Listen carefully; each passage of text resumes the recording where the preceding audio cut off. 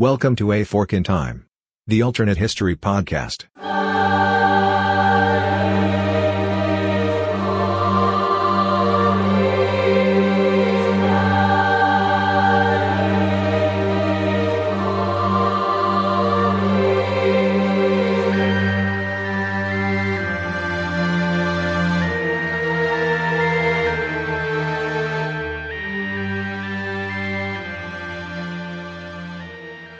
Hello, good people. This is Chris welcoming you back to A Fork in Time. I'm joined here by Eric Rush. Do you want to try and, coin your own phrase or anything, Eric? Nah, I'm just here. Okay, cool. Good to be here, always.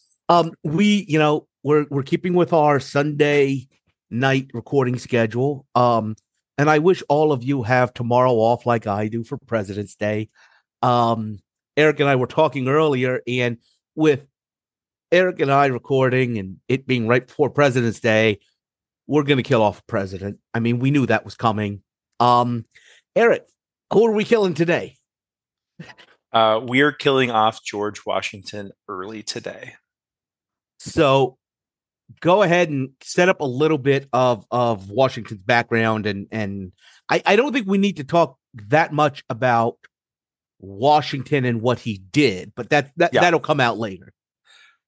Yeah, we can talk about just a little bit about his medical history. We actually have a pretty good history for him, which is not always the case. But Washington, by reputation, is a pretty tough guy, and I think that's true. I think largely that's true. But he still had a lot of ailments, as was common during the time.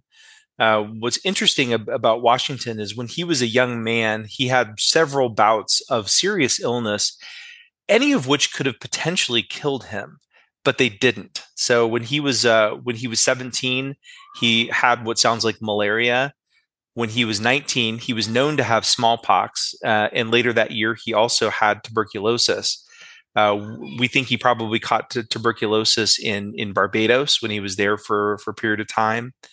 And so he had a lot of things going on, but that was probably not particularly unusual for the time.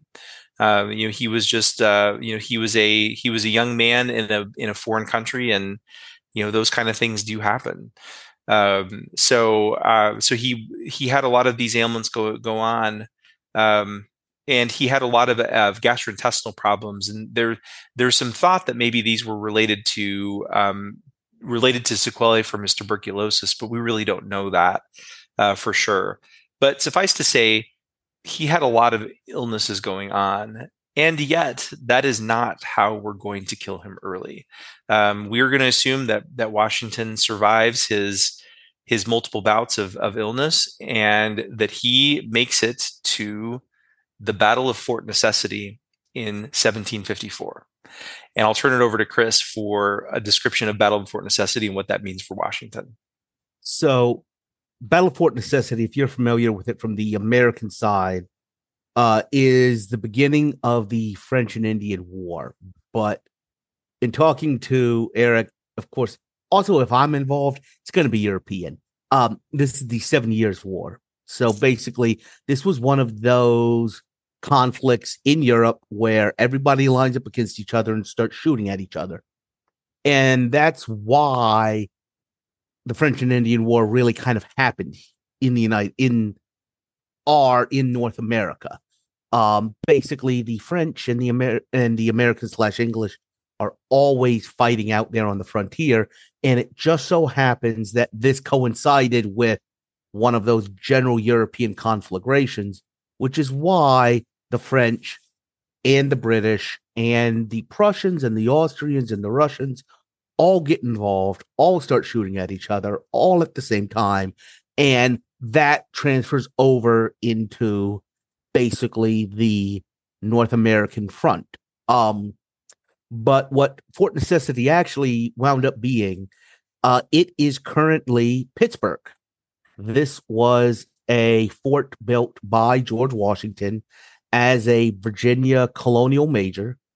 He was a major, I believe, right? He had just been promoted to lieutenant colonel. Okay, which is interesting, and this is actually, I'm glad you brought this up, because I wanted to point out he was promoted to lieutenant colonel. He was 22 years old. he was very, very young, and that may have played into some of the events that did happen in the Battle of Fort Necessity, and certainly could happen in our fork. So in this time, in our timeline, he is promoted to lieutenant colonel, given command of an expedition out to really just reconnaissance, reconnoiter Western Pennsylvania. It is not British territory at this point. It's somewhat French, somewhat Iroquois turf.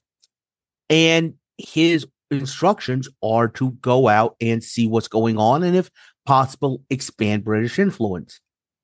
He then proceeds to kill a French emissary, start a fight with the Iroquois of the area, and get himself surrounded in the one fort he builds, which is Fort Necessity, which is at the confluence. I'm going to be 100% honest. My point of reference is it's at Three Rivers Stadium. It's where Pittsburgh is today. So, do you want to talk a little bit, Eric, about what fort we discussed? Yeah, Washington being a soldier and being right in the thick of a number of things was shot at a number of times, and he managed to escape in those cases, but in the Battle of Fort Necessity, he actually had his horse shot out from under him. And so what our fork in time is what if the bullet had just traveled up a couple of feet? Would that have been enough to result in his death at the Battle of Fort Necessity? And again, he would have been a completely unknown young lieutenant colonel at that point, casualty of war. There were in terms of the again, he was in the colonial army. He was British at this point, and that's something we don't think about. But there were 30 British regulars that were killed. Another one would not have attracted much attention for somebody that was fairly nondescript. So we're presuming that he was killed at that point. So, by the way, he lost that battle. He barely made it back to Virginia in our in our timeline. He did, and he was forced to surrender. Yeah, and he doesn't exactly have a stellar resume at this point. Not really. And so getting shot doesn't really help anything. So carrying it forward, it doesn't affect anything for maybe the next 20 years. Right. The 7 Years' War in North America starts. It goes exactly the way it did in our timeline. Frankly, George Washington played no significant role in the British colonial army right after Fort Necessity. So fast forward, the British have to pay for this war. All of the taxes come in. The same thing that happened in our timeline, because again, if you look at American and colonial pressure, revolutionary activity, he really plays no role right up until, I believe, 1775 and the Second Continental Congress. 1775 is exactly the year that I would put it at. Yeah, and then he starts to matter, and very quickly starts to matter a great deal. So just carry it forward a little bit. He doesn't have a very good record. He takes control of the Continental Army. He loses the Battle of Brooklyn Heights. He loses New York. He runs all the way to just outside of Philadelphia, Valley Forge. And he's really, his main contribution is not losing. Not losing the army, basically. Yeah. Live to fight another day. So, goes forward. The French get involved. He teams up with them. He sees the opportunity at Yorktown. First president. All these wonderful things go from there. And eventually this war becomes too expensive to continue. Right. But if he isn't around to show up in 1775 at the Continental Congress and put himself forward, we actually had some interesting ideas about how this happened. So Yes, we did. He wasn't the first commander of the Continental Army. The first commander was Artemus Ward, who was a Massachusettsian. He was from Massachusetts and was basically had a similar career. He fought in the 7 Years North American War. And he took over command of the troops after the siege of Boston, after Bunker Hill and all of that. If there's not a clear, somebody standing there in a gorgeous military uniform, we think maybe at this point they let Ward or somebody else stay in command of the Continental Army, correct? Yeah, I mean, potentially so. And with the lacking a better option or perceived better option, at least in 1775. So 1775, the colonial army also tries to pull something off by taking Canada. And they send some troops up there led by a man by the name of Benedict Arnold, who almost wins at the Battle of Quebec, almost literally conquers all of Canada. Mm-hmm. So fast forward to 1777, I believe, is Saratoga, right? And the other thing I will point out is General Ward actually resigned in 1777 as well due to health issues. Okay. And so and if we're painting a picture, this is a picture that might actually line up in multiple ways. So Chris, let's definitely dive into the Battle of Saratoga, because that's going to be really important. But it may be a reason for General Ward to step down as well, because after losing in the Battle of Quebec, Arnold doesn't have a command. He's kind of one of these generals that hangs around and isn't quite doing anything during the Battle of Saratoga until he starts doing things. Who's actually the original commander at Saratoga on the American side? I remember it was Gates, wasn't it? What is Gates' nickname? Granny Gates. What's that? I believe it was Granny Gates. Granny Gates, because he's isn't exactly an active and aggressive commander. And during Saratoga, during the battle, the colonial forces are attacking a British force trying to come down the Hudson Valley, meet up with the troops already in New York, and cut off Massachusetts, cut off New England in the Revolution. And Gates is engaging them, but he's not pushing it. And all of a sudden, as I understand it, Benedict Arnold jumps on a horse and charges right into the middle of this battle, right? Yeah. And he, to some extent, wins, is why we win at Saratoga, right? Well, right. And not only was Gates not aggressive, if memory serves, he actually wanted to retreat at Saratoga. And it was the field commanders. It was and I can't remember all their names and ranks, but you had Arnold, and then you had Daniel Morgan and a couple of others, who were the field commanders who decided to take charge, and to our benefit, to say the least. Especially because this is the first time that the British Army had actually been beaten. Yeah. And very importantly, this is the excuse that France uses to enter the war. Right. Once France enters the war, this becomes a world war as well. You're going to see fighting in the Caribbean at some point. Both the Dutch Republic and the Spanish Empire get involved against Britain. And this is really what allows the American colonists to make this expensive enough to bring down the British Empire, or to get the British Empire to decide this isn't worth it, right? Right. So we have Ward, who stepped down in the spring of 1777, and then you have Arnold, who is showing his chops, very prominently by the fall of 1777.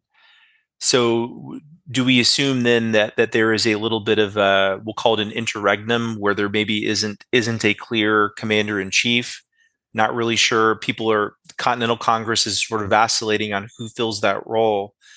And then all of a sudden it's the Battle of Saratoga, and there's this one person, Benedict Arnold, and they say, that's our guy. Mm-hmm. And I think we talked about this earlier. If you're an American, you have a very different understanding of who Benedict Arnold is. Yes. Benedict Arnold is almost the English word for Quisling, literally. Mm-hmm. Yeah.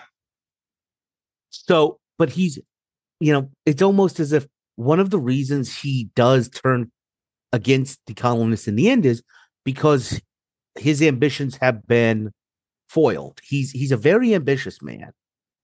It just so happens that they're married up to being a very talented man, and he knows it. Mm-hmm. I'm reminded a little bit of some of the times we've talked about a MacArthur or somebody like that, who's the most talented man in the room. It's just that he knows it, and everybody else knows it as well. And he feels there's a resentment because of it, if that makes sense. Yeah. Well, and if you doubt it, just ask him. Yeah. He'll tell you. Yeah. So, we kind of talked about the great man theory versus the forces of history idea here. If there's ever a great man, most Americans will try and tell you it's George Washington. Yeah, I would agree. The fun thing about what we've done here is the French are involved already. Yep. By the time he takes over. So the die has been cast. We'll just say, yeah. So you've got kind of the economic factors of this war coming into play now. Right. So how do you think it plays out with an Arnold in command? Well, in all honesty, I think in many ways it plays out fairly similarly to what it does in our timeline. Once the French are involved, it really is sort of a bleed them white as much as possible. It's about not losing. You don't have to win. You never had to win, but you couldn't lose. Mm-hmm. But part of not losing was to have some strategic victories, which they eventually had. And so by 1777, as the French were entering the war, now they really only had to not lose, and to be able to outlast the British, which they did. And so I would suggest that not a whole lot's different with that. Okay. But something's about to get very different. Okay. So let's play it out, and Yorktown happens the way it does in our timeline. The British sue for peace, and the nation starts looking for a chief executive. Yeah. Do you think? I think you and I both. By the way, this is the part that we didn't discuss off podcast. We're going into Uncharted. Cold. Yeah.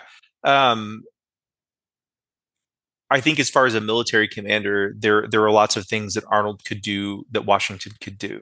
Mm-hmm. And so I think I do think he was a very talented military officer. Washington had political skills that often are not appreciated. Mm-hmm. And, anybody who gets in that role is going to have an ego. Like that is just not going to be avoided. And so Washington too, but what Washington knew how to do, he knew how to check his ego. And that was actually an important skill that he had, is to be able to listen and to come off as a humble person. And I actually think that Washington did not crave power the way some people do. I actually believe that that's true, that he did not crave power, which really set our country off on a very interesting pathway. And until FDR did, and eventually until it was constitutionally, prohibited, everybody by tradition limited themselves to 2 terms because Washington did. And I think about and I was just saying in the Hamilton musical, the songs with King George III are my favorite by far. And George Washington's giving up power and stepping away. I didn't know that was something a person could do. And so just the idea of giving up power when you had it seemed to be somewhat of a foreign concept, but yet Washington did it. Now, would somebody like Arnold do it? Absolutely not. No. Even if he were to find himself in that role, and I think that there were enough smart people in the room to know that this is not a guy you really want to give power to, which was also, in my opinion, one of the reasons why Hamilton didn't get as much power, is because people knew who craved it, and people knew the reasons why they craved it. So the question is this: you're saying that the Constitution is written so that the executive doesn't have that kind of power. Do you think the Constitution was written with Washington in mind, and we have kind of a Articles of Confederation that carries us forward? Or where we start out with the same Articles of Confederation, right? I don't think that's impeded, but so the question is how much of the Constitution was made with Washington in mind, and some of it probably was. Mm-hmm. Is there somebody else that could take that mantle? It would not have been Arnold. I can tell you that much. It would not have been Arnold who could take that mantle and could be a consensus choice, basically, for that everybody looks at it and says, okay, I'm comfortable with this. When push comes to shove, is there anybody else who could do that? Just from the Caesar perspective of people not trusting him? Yeah. But do you think we maybe have a constitutional 1 term? Oh, I see what you mean. So because people fear, they didn't fear Washington in some ways, and so they just sort of let things happen, or they didn't. And some people even wanted a monarch. They wanted him to be king, and he didn't want that. Right. And I think, by the way, I do think Arnold with his ego would have wanted a kingship. But I think there's definitely something to be said for, hey, listen, let's not trust this. Let's actually get this in writing. Yeah. And there's also something to be said that, listen, as a president, you don't want to be running for re-election because there's a natural temptation to use your powers to make sure you carry on. So in other countries, it's in their constitution. You have 1 shot. You cannot be reelected. Right. So who then could pull this together? Who would be that first person? I still say it's a Arnold, but it's drawn up with him in mind. Okay. So that they're constitutionally, it says you can be president. You are president once. You cannot run again. So I have an interesting idea, and I'm interested in what you think about this. Yeah. So if there's concern over limitation of power, then you have somebody who has very consciously talked about limiting power, who's very consciously said, we are not here to, necessarily to upend the apple cart, even though we sort of ended up doing it. But balance of power is important. Representation of states is important. What about William Patterson? Talk a little bit more about him. He's a judge. He had actually reminded the delegates that this is something that they needed to be very aware of what they were doing. And he was he was attorney general in New Jersey, as I think about it, and he did go to the Philadelphia Convention, and a couple things that were a little bit different that he wanted were things like a unicameral legislative body as opposed to the House and Senate the way we have now. So he had some interesting ideas that didn't end up getting in there, but and he ended up being a Federalist. Mhm. And so, but I do think he was very much he very much favored balance and fairness. And so I think he would be a person who people would potentially trust if there's no Washington. He actually ended up being on the Supreme Court as I remember, or at Mhm. least he was nominated to the Supreme Court. I can't remember. I think he was on the Supreme Court for a while. So he was clearly respected. So that just comes to mind. Somebody like a Madison was too involved in the process and quite frankly too young. He was only in his 30s at that point. So that wouldn't have been a choice. People like Adams and Jefferson, they were mistrusted by enough people that they wouldn't have been a good choice for the first president, even though they were second and third. But that's why you have the official written term limit. Yeah, well, I think that could work. So I think if people decide Arnold's your guy, they put some real boundaries on him. Mm-hmm. And I think if it's more of a consensus choice that of a person that people generally trust, then I think maybe you have something a little more like what we describe. Although you wonder if he's a little more prominent, if Patterson's a little more prominent, do we end up with a unicameral? Does the Great Compromise happen? Never. Okay. There's just no way it's going to happen. I just don't see a way in which all of those, listen, it's designed. America has always had big states and small states. Right. And you're never going to get Rhode Island and Connecticut to agree to Virginia and Pennsylvania and New York having all of the power. That's true. Well, and it's interesting, considering, Patterson was from New Jersey, which Mm-hmm. was not it's a fairly densely populated state, but it's not a particularly large state when it came to, comparison to, New York or Virginia at the time. And at this point, it's also geographically limited. Yes, absolutely. It's hemmed in. Yeah. Virginia is not the Virginia of today.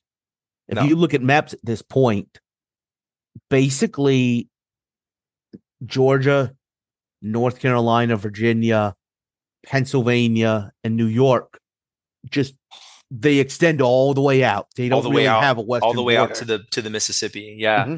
Well, and other states try to get in on the action too. So when the little section of Ohio that includes Cleveland, as I recall, or at least Mm-hmm. close to the section that includes Cleveland, was designated for time as East Connecticut, or sorry, West Connecticut.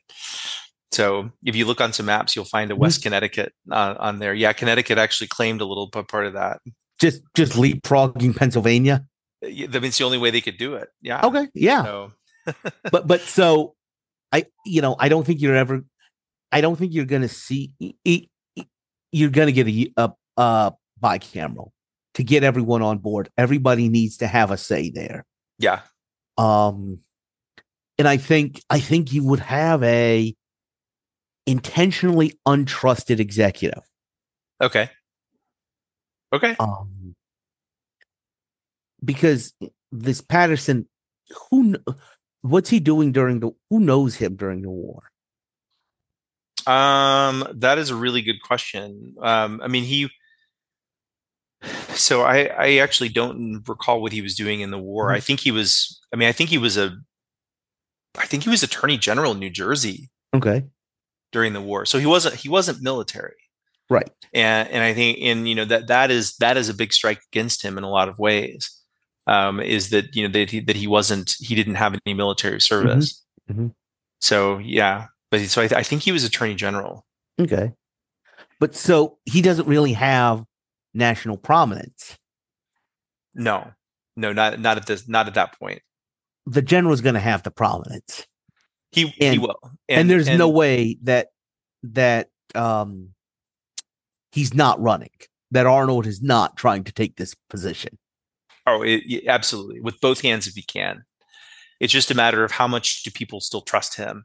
And again, we look at we're going to look at him, and I'm looking at him with jaundiced eye because we know who he was in our timeline, and he's not that person, but he's that person. I mean, he's still that person. I don't think there's any way that you were Jefferson. You know, Jefferson really didn't like executive power until it was his.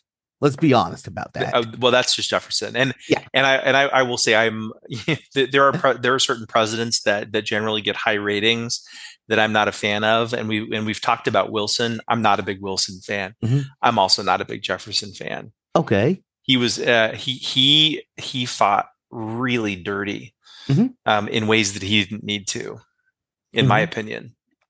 And I'm not a Jefferson fan. You know, so you think where you live should be French? If we think what now? You think where you live should be French? No. It's very interesting how he's like, the federal government should not have a role. As soon as he's president, federal government should have a role in everything. All sorts of things. Yeah. Well, and I will say, you know, obviously I'm sitting in the Louisiana Purchase right now. So, you know, and again, and at the time of the Louisiana Purchase, you know, my family was in Kentucky. Yeah. But you know, I'm sitting in the Louisiana Purchase. So obviously it's hard for me to not believe that it was a good idea. But that's the other thing is Jefferson. It's hypocrisy. It's, you know, decentralized power unless it's in my pocket, and then it's all me, baby. So I think it's you know, Jefferson very much would have been an early president, and he would have been. Mm-hmm. Would there have been an Adams if there's an Arnold? I think so. I think you have. At some point, he would still been vice president. You think? I'm not even sure about that, because where's Arnold from? Arnold's from Connecticut, I think. Okay, and I think maybe, honestly, Jefferson may be the second, just trying to balance, like I was just talking about, big state, small state. 2 New Englanders on the ticket, even. Right. Yeah. That's actually a really good point. I can definitely see that. Well, if they could, so the question is would they be able to rectify Jefferson's views with the Federalist view? Would that be enough? I mean, Arnold may not care. Well, remember, think about the earlier structure. It was the 2 top vote getters. Well, true. So I guess they don't necessarily have to collaborate. Jefferson was Adams's vice president, wasn't he? Yeah, he was. Yeah, he was. So, yeah, it's not like they're running mates. No, that's true. Not exactly. But would the Federalists run a Southern Federalist? Because everybody gets 2 votes, right? Isn't that the way it worked? I thought vote for president. No, I thought that was a change. Oh no, because it was just first place was president, second place was. Right. I mean, that was a constitutional amendment because of all of the trouble that Jefferson Adams caused, which has caused multiple other bouts of trouble over the past 200 years. So you know, for anybody, the perfect check to a Benedict Arnold is going to be a Southern Democratic Republican, or anti-federalist at this point. So Jefferson, in other words. Yeah, exactly. Okay. Yeah, I'm on board with that, Chris. I think that's right. I think we have a Vice President Jefferson very quickly. I actually wonder if Adams and Jefferson would end up switching roles, those initial roles, with Adams as Secretary of State. I think that's a real possibility. I could definitely see that. And then maybe again for second you know, that 1796 term. Well, or I mean, I guess it depends on 96. Assuming 2 terms, or if it's 1 No, term. it would be 92. If it's 1 term, it was 1792 term. Mm-hmm. Then would it just be the opposite of what it was in 1796? Would it be President Jefferson and Vice President Adams? Mm-hmm. I think so. I think that really could be, because it'd be the Secretary of State very early on was very much the plum position that put you in, put you in line for the presidency. To play this out a little bit more, given what I've just been listening to, and I talked a little bit about, how does that affect what goes on in Europe? Because you had Adams as viewed as somewhat of a Anglophile. Mm-hmm. Now, yeah. Well, that would be interesting. So Adams is a bit of an Anglophile, and so how would that? I'm just thinking about a Jefferson presidency as of March 1793, right? Uh-huh. And so we are in the depths of the French Revolution. Are we still in the Directory? I'm trying to remember where we are in the French Revolution. 93 is like Reign of Terror. Reign of Terror. Part of the Reign. Oh yeah, so you got the Reign of Terror, and you've literally got an American president who says that the Tree of Liberty needs to be watered from time to time with the blood of patriots and tyrants. So what does he do? Is he just like Robespierre? You go do it.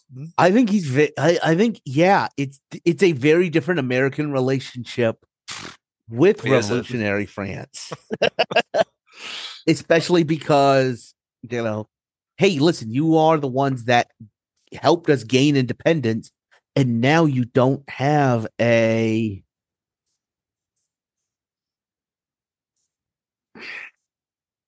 mercantilist pro Britain trader, right? You're a DER. Yeah, you need to be very clear about that in this context. Yeah, as president, you've got freaking Jefferson. You got Jefferson, who's probably going to let the French Revolution. I mean, I don't know. We don't really have a lot of ability to intervene directly, but he's certainly not going to interfere. Right. And you're not going to have these quasi war, right? The way that Adams did. No, you won't. You definitely won't have that. I think there's virtually no chance of that. So, but 1796. So again, we're assuming the 1 term. 1796. Now you do have Adams, right? Which is actually catching us up to exactly where we are in our timeline, just in a different way. But in a really interesting way, you almost don't see. I guess you do have.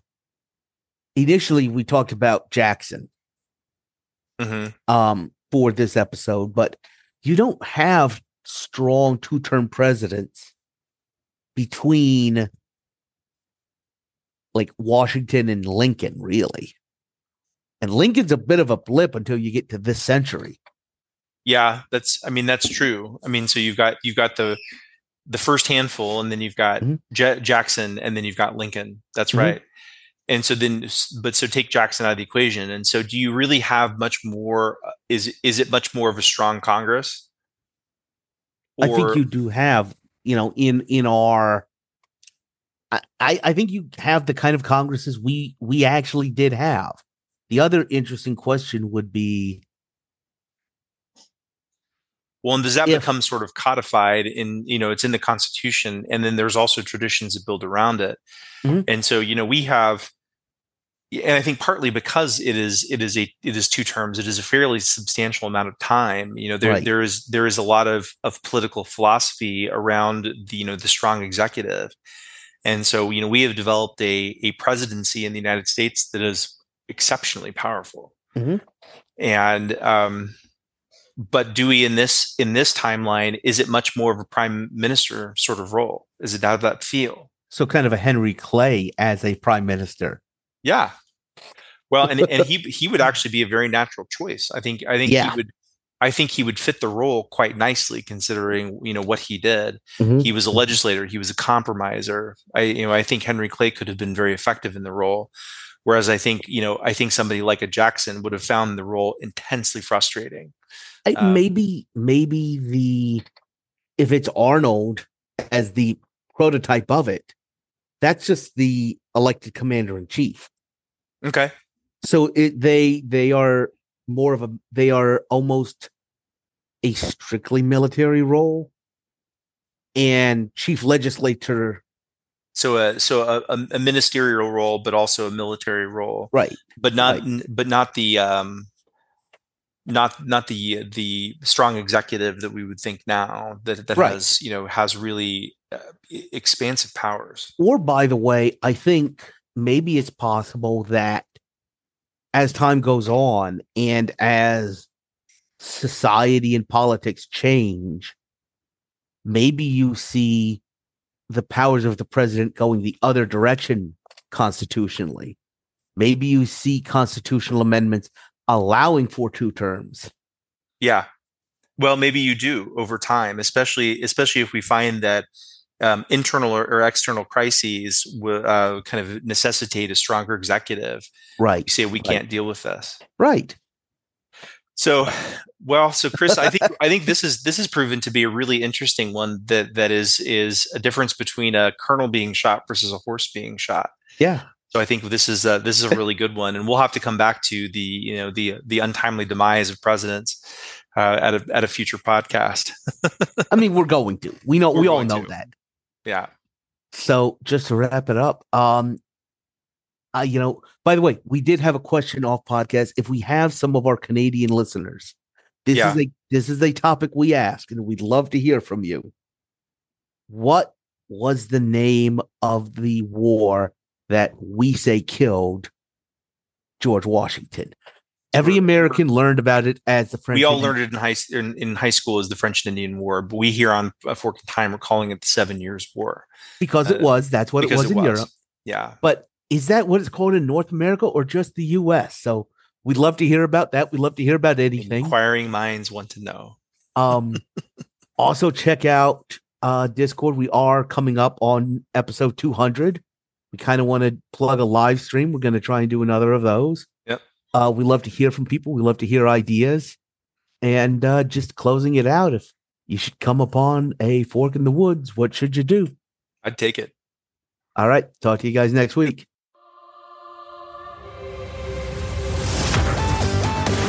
Thanks for listening to A Fork in Time, the alternate history podcast. Learn more and provide feedback by visiting our website at www.aforkintimepodcast.com. Connect to us on Facebook at facebook.com/aforkintime or follow us on Twitter at AFIT Podcast. If you want to support the show financially, visit our Patreon page at patreon.com/aforkintime. We hope you will join us next time.